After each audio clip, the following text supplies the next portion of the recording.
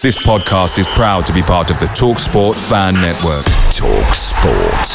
Powered by fans. Ever catch yourself eating the same flavorless dinner 3 days in a row?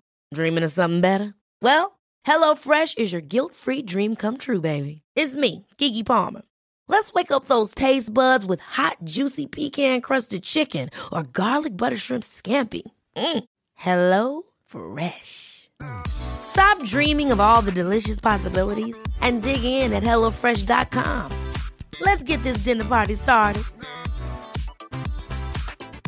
If you're struggling to lose weight, you've probably heard about weight loss medications like Wegovy or Zepbound, and you might be wondering if they're right for you.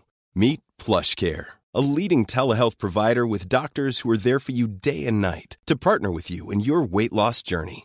If you qualify, they can safely prescribe you medication from the comfort of your own home. To get started, visit plushcare.com/weightloss. That's plushcare.com/weightloss. plushcare.com/weightloss.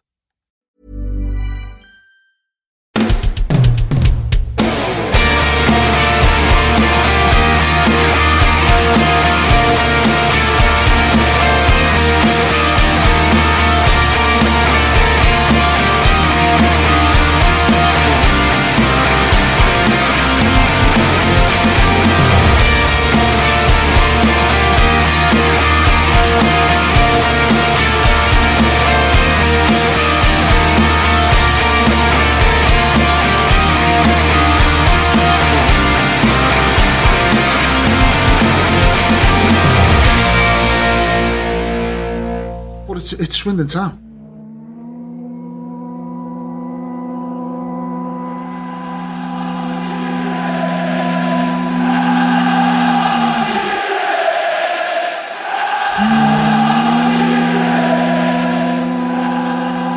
Oh, Joe, it's hot.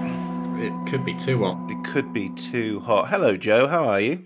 Doing well. Bit drained, as you say, from the sun and everything that comes with it. But, it's been a fun week for me. How about yourself? Yeah, not as fun for me. It's been hot. I've got to go back to the office 2 days a week. Boo-hoo. But tell me, Joe, what's Adver Towers like? I quite enjoyed it. It's air conditioned. So I started officially on Wednesday. And I was only in 1 day in the office, but it was a glorious experience. I got outside and didn't realize it had been 31 degrees. It was a big sort of slap in the face when I got outside to go home. But yeah, it's pretty nice in there. Bit tense this week. Certainly the day I was there, but It's it's been, a good place to be. I think tense is the right word for it. I too was comfortably air conditioned, dare I say, complaining that it was too cold in my office today. And then when I left the section of the building where I'm based, and it felt like I was getting off a plane, somewhere in the Mediterranean, I stopped complaining. Yeah, I mean, since I've been home the last 2 days working from home, it's been the windows in the room that I'm in, you can open like a jar or basically take them off, and they've both been basically off just to see if I can get any sort of breeze in. It's tough. It's tough. We'll be complaining next week that it's too rainy. Oh well, never mind. Oh, Joe, it's been quite a week, hasn't it? It's definitely been a week. It was an interesting place to start, especially beginning at the advertised the day after things happened. Yep. So much so, some fans blamed you for an article that was out despite it not being your name on it or having officially started yet. Oh, I didn't actually know people were blaming me. I mean, you didn't go ahead. I didn't have anything to do with it. I saw one person put it down to because they just started the job, they're just trying to make an impression. And it took another Swindon fan to remind them that that particular journalist has been in the advert for quite some time. So, or certainly longer than a day, or minus 1 day. Yeah, certainly longer than I'd been there by the time it actually happened. Yeah, I mean, I'd seen what it was based on the previous week, but I had no involvement in that particular story. Not guilty, Your Honour. So the week started with the Advertiser doing its Axis article. Later, there would be a clarification article on top of that. We had Michael Flynn on the BBC. That was nice.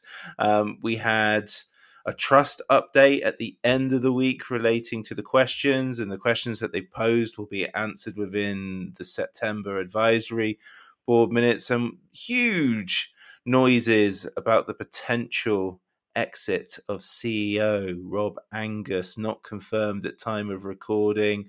No real credible reporting or noises on a lot of the stories this week beyond the Advertiser sort of side of things. We will record an episode. I am the reason why we haven't recorded one yet. I think some people, some listeners, I don't know, might think I get some sort of giddy thrill out of doing these bonus pods or anything that involves any sort of peril, whether it's significant or mild. I don't. I find it quite a stressful endeavor, but we will do a third because we've got a little bit more to talk about. But shall we keep this presser on just presser matters, because they actually talk about the opposition in this one? Yeah, we steered so far clear of the off-field stuff that we actually talked about the other team for the first time in forever. And you said before we started that you weren't aware of Sutton's reputation. No, I wasn't. I'm rubbish at this sort of stuff, and I do a Sutton pod for as an opposition fan, and I enjoy doing it.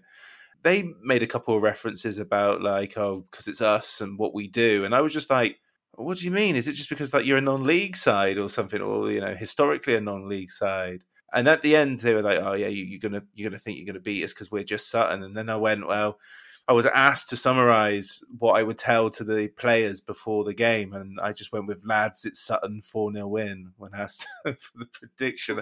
I did it for satire, but now I think it's going to come back and haunt me. It does a bit to have rubbed them the wrong way, it would sound like. But yeah, I mean, from your perspective, it must have been like they were talking about the West Ham way or something, some thing that doesn't really exist. No. So a lot of Sutton talk, but really geared towards... It was just you and Andrew Hawes this week, BBC Radio Wiltshire, of course. No Total anymore. Lazy previous journalist, not bothering, I hear. Yeah, and it was so polite. Before we get into it, I just want to highlight how funny it was polite that neither you or Andrew could say that they played hoofball, negative, rubbish, ugly football. You just sort of refer to the way Sutton play. Yeah, I think one of those things, like you said, you don't want to put too much of a jinx on things, even in a press conference situation. But I mean, I quite like the way Sutton play. I think it's quite fun. I remember going there the first time we played them away from home at Gander Green Lane. We blew them off the park that night, but this their goalkeeper was taking free kicks in the Swindon half. Yeah, I just think what they do is a lot of fun. I quite like it. Yeah, and last season's home game, the 3-2, was a wonderful little spar. It was with Will Randall scoring his 2 goals. It was great fun, and what we scored very, very late on with the no longer Swindon Town forward Jake Wakeling scoring, I believe. But yeah, I've got no beef with Sutton United, but my goodness, the questions were certainly negative towards them. Let's get cracking, though. Feels like a long time, thankfully, since that 0-0 draw at Doncaster Rovers. Not the worst result in the world. A little bit frustrating that it was 0-0 given the fact that they went down to 10 men early on, and also a barnstorming entrance to your advert career, 0-0. Yeah, 750 words on that wasn't the easiest. I think I said to Andrew after the game that when I started commentating on Bath City and doing sort of halves, I think I went about 4 or 5 halves in a row with no goals in them. And I was kind of getting flashbacks to that, thinking, oh God, is it going to be like that again? Hopefully Sutton will dispel that. But yeah, I mean, I had quite a fun afternoon just sat in the sun watching some football, to be honest. But yeah, it was not the best performance from Swindon, certainly. A fair bit way below the bar they've set themselves so far. But not the end of the world. Oh, absolutely not. It's still undefeated at the end of the day. Another clean sheet. Murphy Mahoney seemed quite pleased afterwards. There's quite easy areas to build, and Doncaster did sit in quite significantly, which makes it quite hard, generally speaking, to try and break a team down. It absolutely does. So the reason we start with the Doncaster game, because I think pretty much everything has been said about it, was that Michael Flynn was asked about lessons learned post Doncaster and how the players react to those sort of instructions from the coaching staff? Yeah, I mean, again, we kind of heard this last season that he was pleased with the way that Scott Lindsay kept saying he was pleased with the way Swindon had bounced back from a disappointing game when they failed to score enough goals. But he said he was really complimentary about his players in terms of they've been trying to give the most sort of constructive and clear way of describing the way that they need to do better against Doncaster, and the players have applied themselves very well this week. So in terms of a reaction, if we're to take Michael Flynn on face value, he's been very pleased by the weeks subsequently. Well, there we go. Doncaster, it's done. We move on. Jake Young is the League Two Player of the Month. Lovely for everyone concerned, but a little bit of downplaying by Flynn on this one. He loves a good downplay. I'm pretty sure we've asked him about Jake Young before. It might have been after he'd been nominated, but for a different award possibly. But he immediately said, "I don't care about individual awards as long as all I want is a team award at the end of the season." And he is, of course, right. And followed that back again. His quotes on the official press release on the Swindon Town website were slightly more positive than the ones he actually gave in person. But yeah, he's a couple of times now not wanted to heap praise on too many players. But I guess if your hope is to try and get Jake Young's values down as far as possible, then maybe that's practical. Yeah, I see why you want to keep them grounded and all that malarkey, but he had a tough time last season, and in his first month of the new season, he scored 4 in a game. He started really well. He's got an award. Can't we just say, look, I'm really pleased for the guy? What's wrong with that approach? Why does it have to be, well, if we've got awards at the end of the season, then that's all I care about.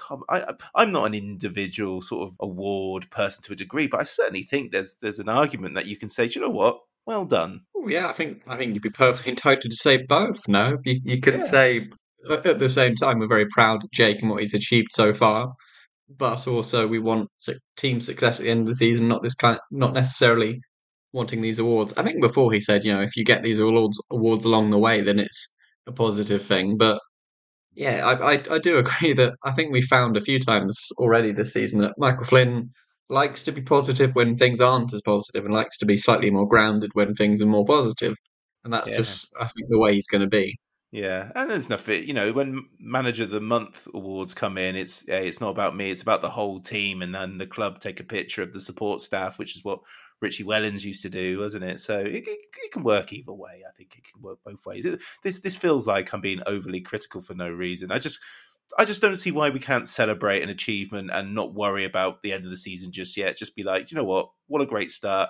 You were expected to start the season on the bench, sir, and you've gone and proven that you're one of the best players in the division at this moment in time. Yeah, I think when something is fairly black and white in terms of being a positive, like Jake Young winning Player of the Month, and as you say, I think not only expect to start on the bench, but probably expect to be fourth choice striker for Swindon coming into the season based on the way he played at Barrow last season. But he's come out of the traps and been brilliant, and proves that we need to be checking who isn't getting games at Barrow at the moment, because 2 seasons in a row we've got someone pretty good off of their bench. Let's move to injury chat then. So we know about Reece Devine. He doesn't really hold back, Michael Flynn, on that, given the severity of the injury. I'd be very surprised if we see Devine play again the way Michael Flynn sort of talks about poor old Reece Devine. Tom Clayton doesn't sound like he's a million miles away, but there's also, unfortunately, a bit of a 50-50 with somebody who might have been needed this weekend. Yeah, Liam Kinsella probably would have expected to start this weekend if he'd been fit, given that Saeed Khan is with Gambia this week with a pretty crunch qualifier for them. But for the same reason that kept him out of last weekend's game against Doncaster, he possibly won't be making this one either.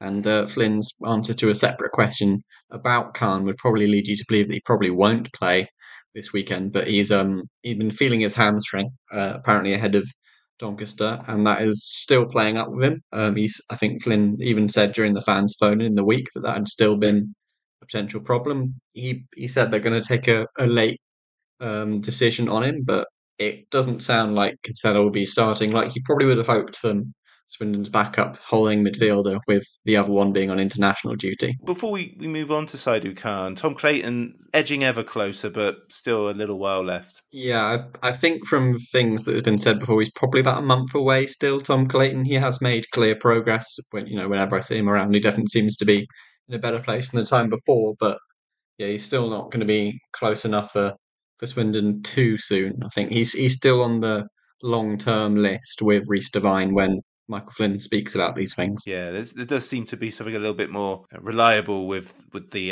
timelines with Flynn than, say, Lindsay, because sometimes, and you can correct me if I'm wrong, but sometimes it felt like a player was going to be out for ages, and then a week later, yeah, he's back in training, he's running, and you're like, oh, it sounded far worse before. Yeah, I think that's happened with a couple. I always pointed to Richie Wellens, where someone would be injured and they would play, or someone wouldn't be injured and they wouldn't play. And Lindsay, as you say, it did feel like timelines were very movable. I mean, medical science could potentially do that, but it does feel like Michael Flynn's been fairly consistent with. I mean, Clayton is probably the first example that we've had in terms of a player with a clear timeline, but his seems to have been fairly linear so far. Yeah. Okay, then. Saidu Khan is off to Marrakesh on the Marrakesh Express, you could say. Oh, there's one for the teenagers.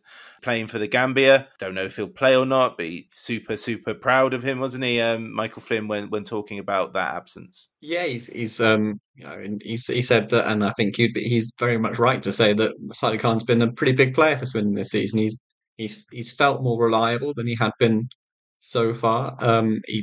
Flynn said that he'd been a big player for Swindon so far, and whoever comes in, the list seemed to start with Jake Kane and end with Tyree Shade in terms of the players who he's considering, which would both be certainly not like for like replacements to Saidu Khan. But he's certainly been very pleased with the way he's performed so far. He's obviously said in previous weeks how pleased he's been with the fact that he's getting international recognition as well. And he thinks Saidu's playing in the next couple of days, and they only need a point to make the African Cup of Nations. So hopefully it'll be a big week for him. Yeah, indeed. Good luck to him. And there were questions about, you're a member of those strangers WhatsApp group. There are members of the LS Pod world that are not fans of Saidu Khan in any way. I'm not too negative on Saidu Khan. He can frustrate, and his discipline issues last year was annoying, but I see his worth, absolutely. And I think he's had a very good season so far. And that was really the question by Andrew, wasn't it? It was, given his absence, how hard is it to match what he brings to the side? Yeah, it was mostly about what are you missing? Because I mean, Khan isn't the biggest, but he's certainly a lot bigger than everyone else Swindon have got in that midfield. I guess Tyree Shade would be different, but you'd imagine bringing Tyree Shade in would mean moving Dan Kemp slightly deeper, if that were to be the choice that's made. And that sort of, I feel like Khan has come on a long way in terms of being able to break up play so far this season.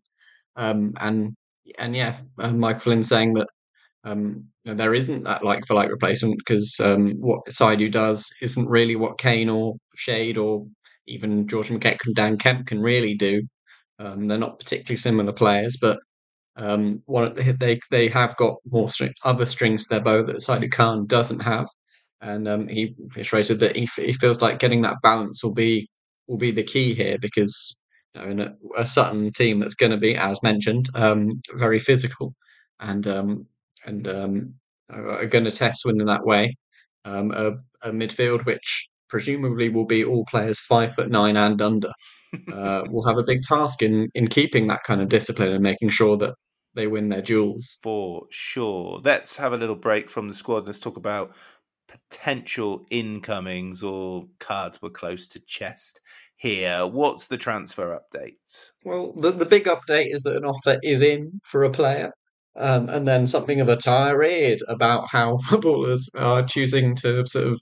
I guess the implication was that they're sitting out and waiting for bigger offers from elsewhere, despite the fact that they've gone a full sum without anyone offering whatever it is that they want as in terms of financial remuneration. And Michael Flynn was disappointed with that, but he said he's a bit sick of his phone at the moment. I think he was hoping that the transfer deadline would bring an end to this, but he's been working overtime this week once again, trying to get some things sorted. He has as I said, a player is making a decision on whether they want to join Swindon. He was hopeful for news by the end of the day, we haven't had any positive news yet. Not necessarily the end of the world. They could be announced tomorrow morning, but it doesn't sound like it does. You would imagine, based on the other things that he said, that him and the other players that he said I think he said there are two or three others is continuing to talk to.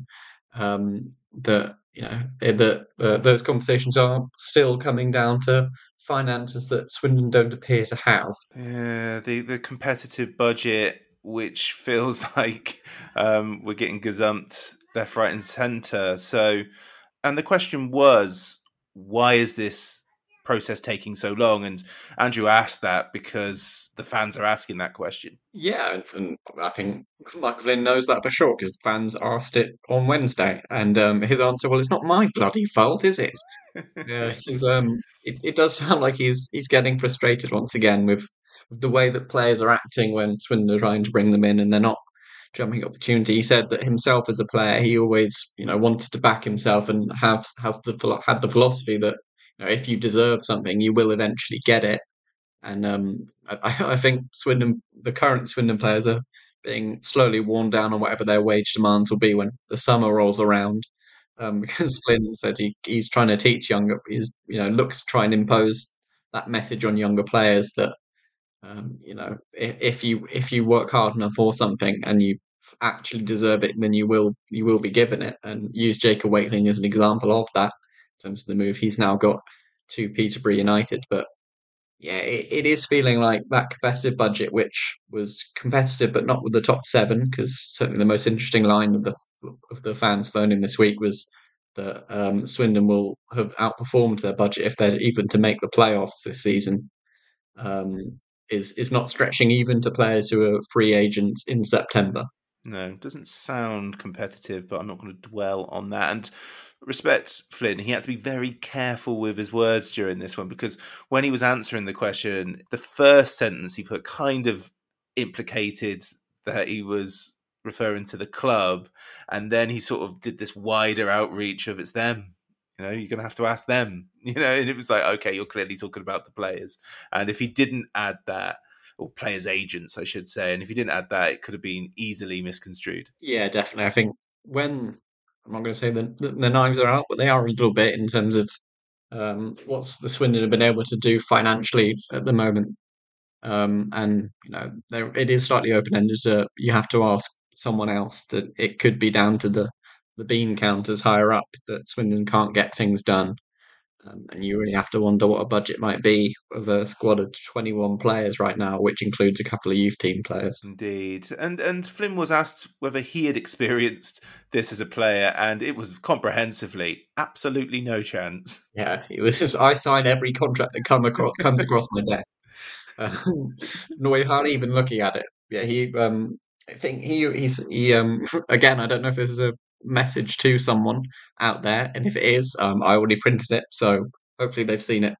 In about, I always felt it wasn't about the money necessarily. It was about the project and where's the best place for me to play football. All the things that Jordan Henderson thinks about when he picks a club. Yeah, and it sort of closed the conversation by our players or our more players or our players these days holding out for contracts longer. I think it's a combination of some footballers financially don't need to rush. Some of them are more than happy to take a season off now. There's more and more examples of players that have a season off, get fit, come back. It's a very risky move. And some of them will be just told to sit still by their agents, whether that's correct advice or incorrect advice. That's the gamble they're willing to take at that moment in their career. I just think it's happening more and more because of those reasons. Yeah, and I think a lot of these players are probably waiting on a potential injury somewhere else. Michael Flynn brought that up and said potentially injuries in a different position might leave you wanting, but the amount of minutes that these players are going to have to play this season means presumably there are going to be more injuries.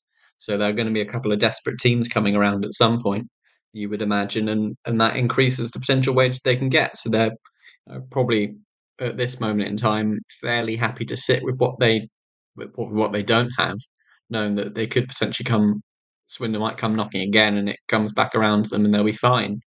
I guess that's the theory. It's not something that Michael Flynn was was again not, not too pleased with, and he stressed the risk in doing that. But if you're getting paid as much as some, no, not tons and tons at lower league level, but a decent salary, if you're getting paid that, you probably are able to sit out for a certain amount of time and wait for whatever it is that you want. Ever catch yourself eating the same flavorless dinner 3 days in a row? Dreaming of something better? Well, HelloFresh is your guilt-free dream come true, baby. It's me, Keke Palmer. Let's wake up those taste buds with hot, juicy pecan-crusted chicken or garlic butter shrimp scampi. Hello Fresh. Stop dreaming of all the delicious possibilities and dig in at HelloFresh.com. Let's get this dinner party started. There's never been a faster or easier way to start your weight loss journey than with PlushCare. PlushCare accepts most insurance plans and gives you online access to board-certified physicians who can prescribe FDA-approved weight loss medications like Wegovy and Zepbound for those who qualify. Take charge of your health and speak with a board-certified physician about a weight loss plan that's right for you. Get started today at plushcare.com/weight loss. That's plushcare.com/weight loss. plushcare.com/weight loss.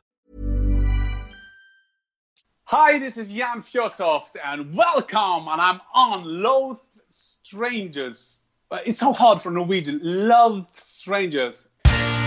Okay, well, before 2021, we'd only played Sutton once in a competitive fixture, an FA Cup tie back in 1981, a 2-1 win. And there's been a lot of 2-1s in this fixture. In fact, all the fixtures, bar one, have resulted in a 2-1 final score, and the other one was a 3-2. So always, in terms of the final score, closest affairs. But like you quite rightly pointed out, our first ever league fixture against Sutton was a comprehensive 2-1 victory for Swindon Town. And then the return fixture was another 2-1 for Swindon. Davison and McCurdy. What a lovely tail end of the season that was. Then we beat them almost a year to the day, a midweek fixture, 3-2 win with Shade and Williams and Wakeling scoring for the Town. But despite all of these wonderful victories for Swindon, 4 in a row, the bragging rights belong to Sutton, courtesy of a 2-1 win back in February this year. It was a smash and grab, if I remember rightly, another midweeker where we led through Charlie Austin for ages and ages and ages, and we held on, and then we conceded 2 right at the end, and it was a bit of a sickener, wasn't it? So bragging rights, Sutton. Yeah, and the thing that I hadn't noticed, because I'm rubbish at this sort of thing, is their style of football. And then I thought, I've heard a lot of references in the last few days about Sutton's tall players, and I just did 2 searches. I saw Harry Smith, ex-Swindon. I remember him being tall, 6'5". I'm going to start calling him Wee Harry Smith, Joe, because his strike partner, Omar Shumni, 6'6". That is remarkable. They've had a pretty rubbish season so far, but the opening day of the season, where they stuffed Luke Williams's 10 men Notts County 5-1, but it's been pretty bleak for them since then. 5 games have followed, and they've all been losses. A 2-1 loss at Barrow, a 1-0 loss at home to Gillingham, followed by a 3-0 loss at home to AFC Wimbledon, a 3-1 loss at Newport County, and more recently, a 1-0 home loss to Forest Green Rovers. I think most managers at this stage will probably be under a little pressure, but Matt Gray's got a lot of stock at Sutton, so he might get a little bit more time. Sutton, apparently they play a negative type of football. Yeah, those are the rumours, aren't they? If you've got a big man, little man front too, and Harry Smith is the little man, I think that probably lends itself to a certain style of football. Michael Flynn was, kind of rejecting the sort of football snobbery, potentially, that Andrew and I were far too decent to say out loud, but heavily implied. Oh my goodness. So implied. But yeah, he was not going to get involved with this style of football is better than that style of football, and he loves to bring up Wrexham where he can, and But I guess that's the Newport in him. But he said, it's not too dissimilar to the way that Wrexham play. Maybe they're not as back to front as much as Sutton are, but they're certainly a side that love to stick the ball in the box when they can, much like Sutton do. And that was kind of my big takeaway of watching Wrexham last season and this season. Is kind of they are incredibly direct in a slightly different way to Sutton, but still looking to get the ball forward quickly. So if it's good enough for a side that are the Hollywood darlings, then it's got to be good enough for little old Sutton. Yeah, don't worry, listeners. There's going to be more talk about Sutton's play. Good news for you, though, Joe. I know Jack Rose has been playing in goal this season, but Dean Buzanis, the goalkeeper who was taking all of those free kicks from crazy areas on that first game, he's back at the club on loan from Reading. So you never know, he might start this weekend. Yeah, I mean, you do have to question a player that Reading can't use at the moment, but I mean, he was the reason I was confused. They tried to sign Lewis Ward in the first place. I was like, surely Ward's not going to be taking all your free kicks, but hopefully we'll get to see him a few of those big whips from Dean Buzanis at the weekend, which Tom Brooke will get his big noggin on. Yes, please. That would be lovely. Okay, then. So I don't know why I got this impression, and Andrew can always reach out and sort of tell me, but there was this sort of feeling of how can we get through this side? How can we hurt them? How can we do one of the worst teams in the division damage? What did Michael Flynn say? Yeah, it was, I guess, an interesting night. But Michael Flynn, he said that obviously Swindon do have to be alert, and this was something that was echoed by Tariq Uwakwe later on. That Swindon have to keep switched on, but and be at it. But he felt, if Swindon play the way they want to, they can get the ball down and make it a game that's more about possession than what Sutton are going to try and pose, then they shouldn't have too many issues. Of course, the one team that did succumb to the Sutton ball was the heaviest possession side in the division in Notts County, who there's a brilliant graph on Opta Analyst where it's the number of passes per move and like direct speed meters per second, so how quickly you move the ball up the pitch. Notts County in a complete league of their own in the bottom right corner of how slowly they move the ball, how many passes they play. So Swindon aren't quite as possession heavy as that, but if there was a team that you could probably compare Swindon to the most, it might be Notts County. Yeah. Oh dear. I'm just looking at Sutton's form. They only got 1 point in their last 7 games last season. So they've only got 4 points from their last 15 or so games. Crazy. Real bad run that they're on. And I think that leads nicely into what Andrew asked next, where he was sort of asking, have they been found out now by teams in the EFL?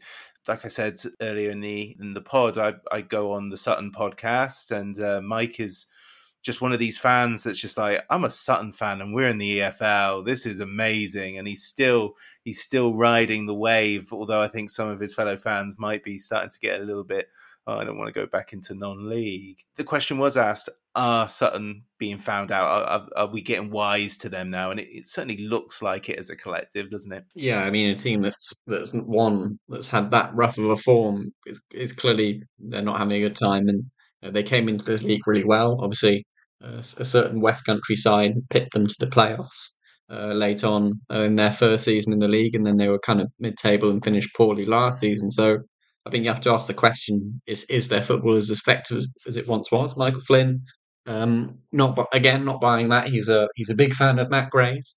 As you mentioned, it'd be interesting to see. I can't imagine there's a manager in the EFL with more credit in the bank than Matt Gray, but it'd be interesting to see how long that lasts him. If their form continues this way, to see how committed Sutton will be to stay in the Football League. But I don't think Flynn was buying that at all, and I think, as I mentioned, I imagine if there was a team who would struggle a little bit against Sutton's physicality, it would be a team whose tallest player is 6'1", and that would be Swindon Town. Yeah, indeed. Yeah, I mean, I've got to show plenty of respect to Sutton because, as you quite rightly point out, I mean, when we finished in the playoffs, they only finished 1 point below us, didn't they? And a couple of places, but they were only 1 point behind us. And then last season, and you'll forgive me, I haven't double checked this, but I'm fairly sure they were above us for the majority of the season, bar that late wobble. It is very early doors for them, but it's tough. The next question is it a mental challenge considering their relentless approach? Yeah, really got stuck into the weeds with this one. And I thought we'll get to it, but Tariq Uwakwe spoke really well about this later on. Did, yeah. It's very much a similar sense from Michael in terms of you really do have to be switched on against this team because they're going to make things awkward for you, and you can't allow them to win all the first and second balls because that's exactly what they're trying to do. So it is very much a matter of staying switched on and doing what you can to make the game not about what they're trying to do. They're going to score the perfect goal this weekend, aren't they? They'll play a lovely sort of flowing move from the back, like one of those goals we scored under Richie Wellens. That I think we scored at least one where basically everyone touched the ball. Sutton will do one of those. Matt Gray with a big middle finger to the town end or something. Well, or at least to the media section, just towards you and Andrew, going, have some of that. Just runs up the stairs. Well, that brings us to fan energy at the county grounds. That's where we'll end it. And he was complimentary, Michael Flynn, over the fans, which was probably the right thing to say. Yeah, I mean, I imagine it hasn't worked. Well, actually, it has worked when managers have criticised the fans, but he's not one to go there quite yet. He said he's been very pleased with the energy so far. With the end of the Crew game aside, he did make that exception. I'm not sure he necessarily got too much energy at Doncaster, but for obvious reasons.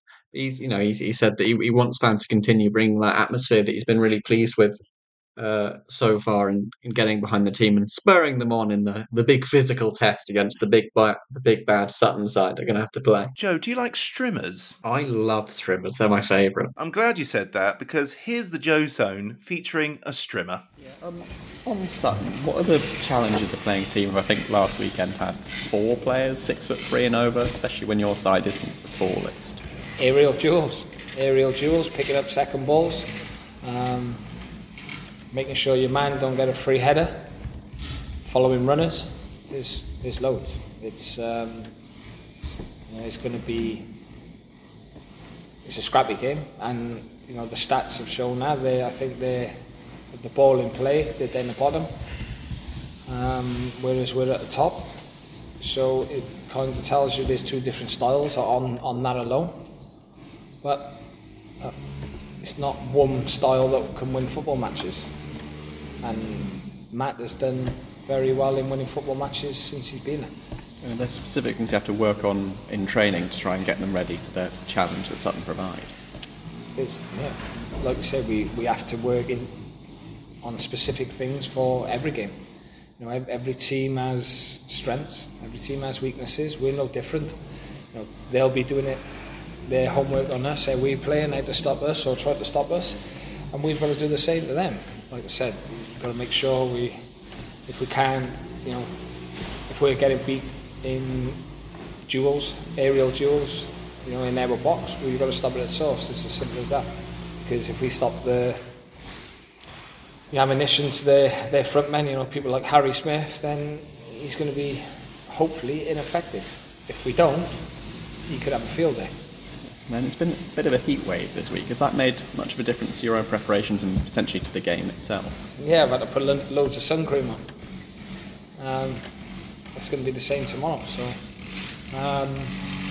yes, it is unheard of. I think it's September. I think we wore tracksuits in August and then could be shorts tomorrow. So it's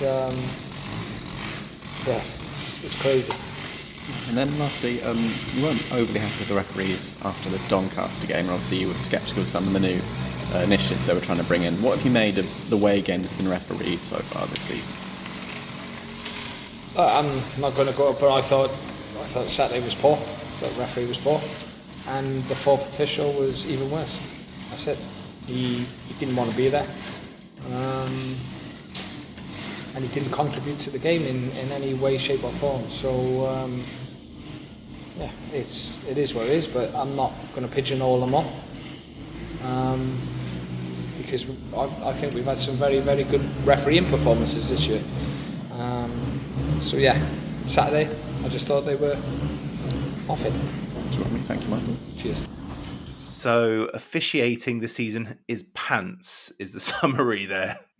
Yeah, I was fishing a little bit on this one. He didn't give me exactly what I wanted. As a big Flynn Pans refereeing type story, but yeah, he said it swings and roundabouts. Every official isn't the same, but he was not at all pleased at Doncaster, which is completely fair because anyone who followed the live blog or was at the game would have noticed that every single thing that happened late in the first half was a yellow card or indeed a red card eventually, and it really wasn't that type of game. So he also said that I think the fourth official didn't want to be there, Yeah. which I found a really interesting and pretty funny soundbite as well. Yeah, you can imagine the exchange they must have had. He must have been in his ear for the whole 90 minutes, or at least from the 33rd minute or whatever, when it all just went a little crazy. Yeah, he was. Well, I don't think he was actually on the edge of the touchline so much. He would just been sort of lurking at the back of the technical area, yelling at the fourth official. So, how was that a yellow? Give us something. I think they'd have been getting a lot of that because every single Doncaster fan around me complained about every single decision that didn't go their way. It did not matter how obvious it was that it was a throw into Swindon. They would moan about it. So I think the referees had their work cut out with everyone around them all day. The way it should be. Make that referee make decisions. I always remember listening to a 606, and I was probably still in a phase of my life where I just was like, why do the opposition, why do people bemoan that decision when it was quite clearly, and this football fan was on just going to influence the referee. The more you flap wildly and call him a numpty, eventually he's going to point to the spot for a ridiculous decision. So we're playing our part in the theatre. Yeah, I mean, I don't think the fan's wrong, but I like that there's more thought than just blind one-eyed passion to getting on the referee's back from a fan's perspective. I can see a player doing that, but I find unlikely a fan puts that much thought into complaining about decisions. Oh, ye of little faith. Joe, it's hot. It's going to be hot this weekend. Probably want to have a good performance because people get irate in the heat, but they seem well prepped, as we all heard. Yeah, I mean, this was actually probably the most requested question from people on Twitter. They were really excited about the heat wave. And what Michael Flynn may or may not have been doing.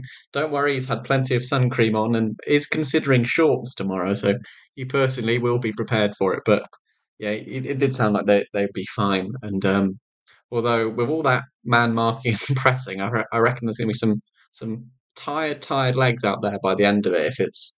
And I mean, I imagine it is going to be the high 20s again tomorrow afternoon. You could hear it beyond the strimming, which hilariously only happened during yours, the very tail end of Andrew, but just yours. The guy just walks. What was it, a strimmer? Yeah, it was. I could see him out the window. He was just sort of doing the very edges of a fence right outside the hall. Just as soon as you pipe up, here it comes. Challengers are playing against the tall side, dealt with it. And playing against teams like Sutton, those specifics, and all kind of shrug of the shoulder stuff, which we won't dwell too much on. I mean, it must be a bit weird for Flynn because this probably always happened the other way around. Given, I mean, his Newport team used to be Sutton essentially in terms of the way they were thought about. I don't know if he necessarily saw that irony in quite the same way, but yeah, I mean, it does sound like they've been working pretty hard on what Sutton are going to be like, and I don't know if they've been giving the players growth hormones this week, but they might need them. Okay, well, we'll move on to the player interviewed for the presser, and it was Tariq Uwakwe, who sounded a delight, but it was a firm return to the wham, bam, thank you, ma'am sound bites that we're used to when Charlie Austin isn't in the room. Yeah, this was a bit shorter, largely because they had to set up for people giving blood in the room we were in, so we kind of had to do it quite quickly. Worthy cause. Yeah, I was happy to give way for that. I thought that was fair enough. But I do have to give praise to Chelsea's media handling person because I personally thought Tariq Uwakwe said some quite interesting things, and I always remember Marcel Lavinia was like that too. So a lot of the Chelsea boys actually come out and speak very well. So someone's doing a good job there. Very concise, but answering the question without it being like, I don't know what to say. It was just, he gave you everything you needed, but not a bit more. Yeah, I don't know if he knew about the blood testing thing, but Maybe. he was very happy to give a good answer, a nice little pull quote in there, and then move on. It was almost perfect, really. Although obviously we do love the Charlie Austins of this world. Yes, indeed. How's he doing over on the left? He's loving it over on the left. He's he's getting over his lack of match sharpness at the moment. He said he's great 'cause it's basically like playing on the left wing with the way Swindon are playing at the moment. I've mentioned this once or twice already, but Tariq Uwakwe, his average position so far, and I think it was like this again against Doncaster, was higher than Romeo Hutton's. So he's getting even higher up the pitch. He was a big outlet in that Doncaster game as well. So in terms, he was probably getting the ball more than anyone else, and he's really enjoying the ability to just play like a winger. He came here to be a left wing back. He's not doing the back part of that at the moment, and he's loving the chance to get those assists, and he's got, I think, 1 or 2 already. That was an incredible moment where he's just like, it's just like playing left wing. It's amazing. Don't do any defending. Yeah, and the question was there about match sharpness, and it's interesting on him actually, because he did have a full season at Crewe, playing almost every game in the league.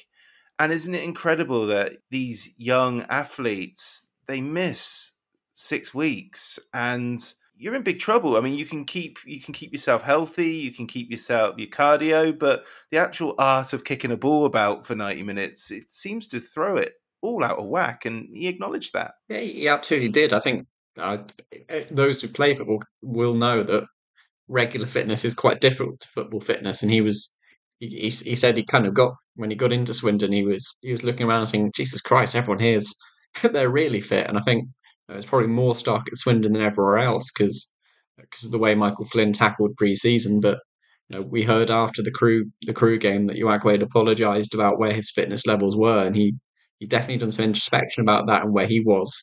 I thought it was very, very interesting to hear that he essentially had expected to stay at Crewe and actually started the first day of pre-season there, and then sort of went away and things didn't happen, and then he's just sort of on his own, and he's trying to keep fit, but it's very different, as we've heard from a couple of different players over the past 2 seasons about keeping fit when you're not at a club, and he's certainly found it quite tough the first couple of weeks. I think it does sound like he's very much getting there. It feels like he's getting there. His performances are improving game by game at the moment, and I think he's over the bulk of the lack of match fitness by now. Yeah, and as you stated a couple of presses ago, I think you felt that this role was his to lose, wasn't it? He hadn't got into the team yet, but he was very much the left wing back in waiting. And what does he think his role within the team is? Because he was asked about this. Yeah, if he definitely sees that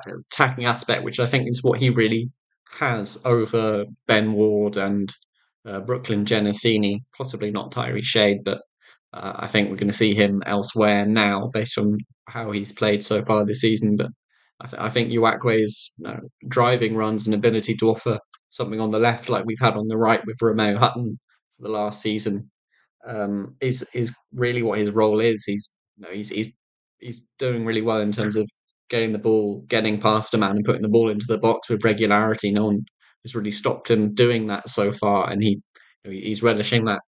As he said, that kind of playing essentially on the wing, contributing in that way, and being that outlet wide on the left that you have to be when you're playing in quite such an attacking-minded system as a wing back. Yeah, and how does Swindon's attacking play compare to what he's experienced at Chelsea, Accrington Stanley, and Crewe previously in his career? It very much doesn't compare to Accrington Stanley. He said he said he felt that was a very different experience for him, and one he perhaps wasn't ready for necessarily, having been at Chelsea, where obviously probably even more so than Swindon do.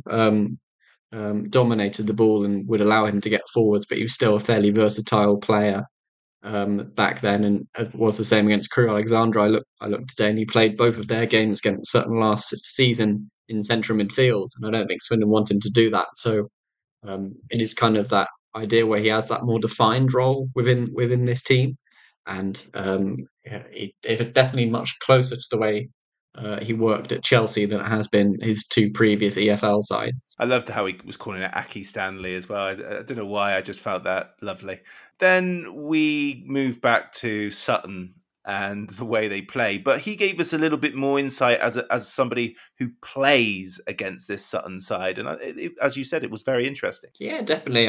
I really enjoyed hearing this insight. He said it was mentally the biggest challenge you can have as a player playing a team like Sutton because of how alert you have to be all the time, and making sure you get onto those first and second contacts, and it almost sounded like it was like you were playing with a rugby ball or something with the way you had to react, and he said you had to expect anything to happen in a game against Sutton because things would kind of just happen at random. Ricochets would go somewhere.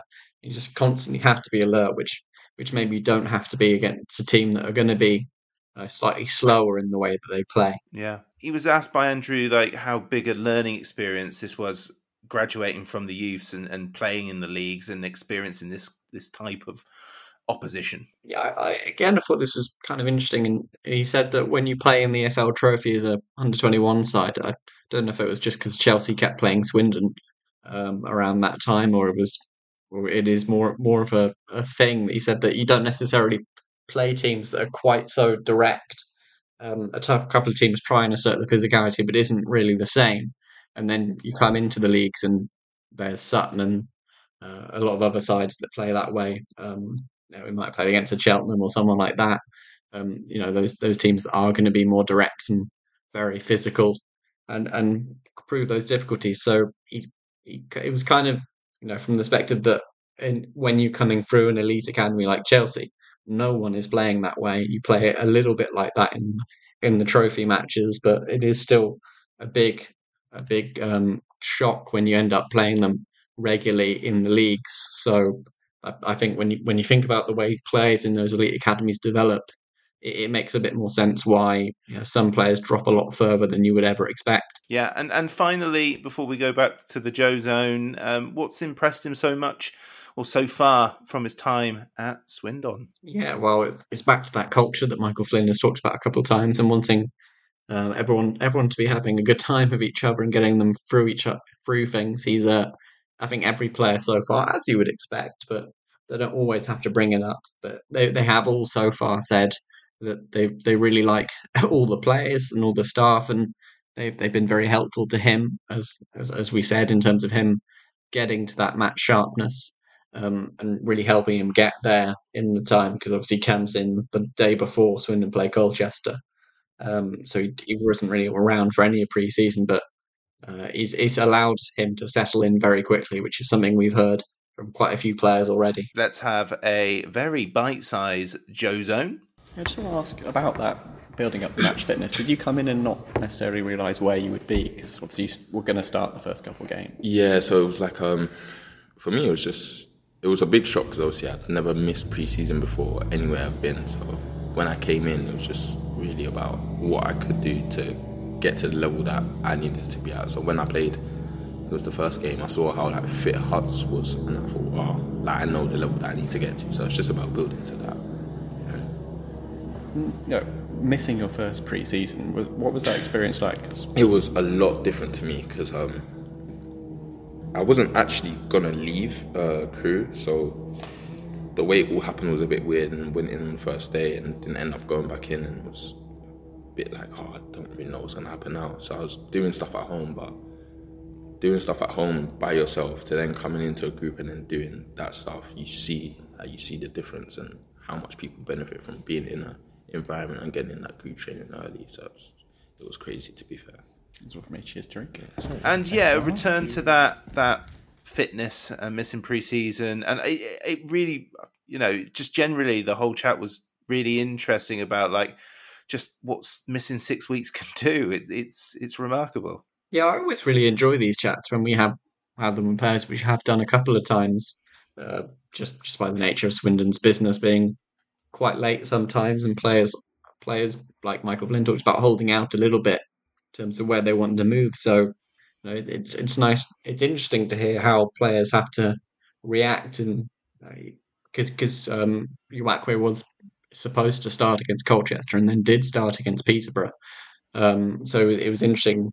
Maybe his perception of where he was fitness wise was quite different to where he actually was when he was around actual footballers again, which he does seem to very much be thankful to be back around them, because it does feel very tough when you're having to train by yourself all the time. Well, here's hoping he puts in a sterling performance against Sutton this weekend. Time for predictions, and then we'll go home. So in terms of the league, if we take away the fact that you're a freak of nature when it comes to predicting cup games, if we put it just down to the league, I'm 4-2 up. I'm going for a 3-2 win. I'm going to keep the one goal will be a 1 goal margin for the win. You've all scared me. I mean, I predicted 4-0 Swindon on the Sutton podcast and that was really, I was just being mischievous. I'd love to see it though, but I'm going 3-2. What you going for? Well, you tipped me off this 2-1 trend now, but I'm going to say 2-1 to Sutton. They've not won at the county ground yet, and they've not won in a while, aside from that Notts County game. It feels like it might be time. And I think you said that I predicted a win every time so far. You have, yeah. So I'm going to dip out of that now and see if I can spur us on to win by going in a different direction, because I say maybe my league form isn't as good as the Cups would have you believe. It's been a busy week. There's been advert articles and clarification. There's been big rumours of Rob Angus, CEO, leaving the club. There's been a trust update about the questions posed to the club weeks ago that haven't been answered yet, because they'll get to it when they're ready. And you're going to predict a 2-1 loss in this weather? What do you want? You're doing this for column inches. I'm craving the chaos this week. I think I'll steer into it. I think possibly Joe predicts Sutton to beat Swindon isn't necessarily on the level as the other stuff. It's the aftermath I'm referring to. If we lose this one, it's gonna. I fear a little bit of a flappiness. Yeah, I think fear will very much quickly turn into reality if that does happen. But I've got to fill the back pages somehow next week, Rich. Yeah, with a glorious win, with last gasp victory like last year, or just 3 beautiful points. That will only do me for one day. If there's a meltdown, I can do a couple of articles on that and see. It's just easier, basically. Oh, you've changed, Joe, but I suppose I should be grateful. Thank you very much. Thank you very much, Rich. Good run by him, and now Maskell! The Low Strangers is an independent supporters podcast. The views given do not reflect those of Swindon Town Football Club or their official partners. The music for the presser is provided by the awesome Drag Me Down, and the podcast logo was created by the most spended Matt in Singapore. Thanks for listening. Come on, you Reds! Come on, Swindon! Ever catch yourself eating the same flavorless dinner 3 days in a row? Dreaming of something better? Well, HelloFresh is your guilt-free dream come true, baby. It's me, Keke Palmer. Let's wake up those taste buds with hot, juicy pecan-crusted chicken or garlic butter shrimp scampi. Hello Fresh. Stop dreaming of all the delicious possibilities and dig in at HelloFresh.com. Let's get this dinner party started.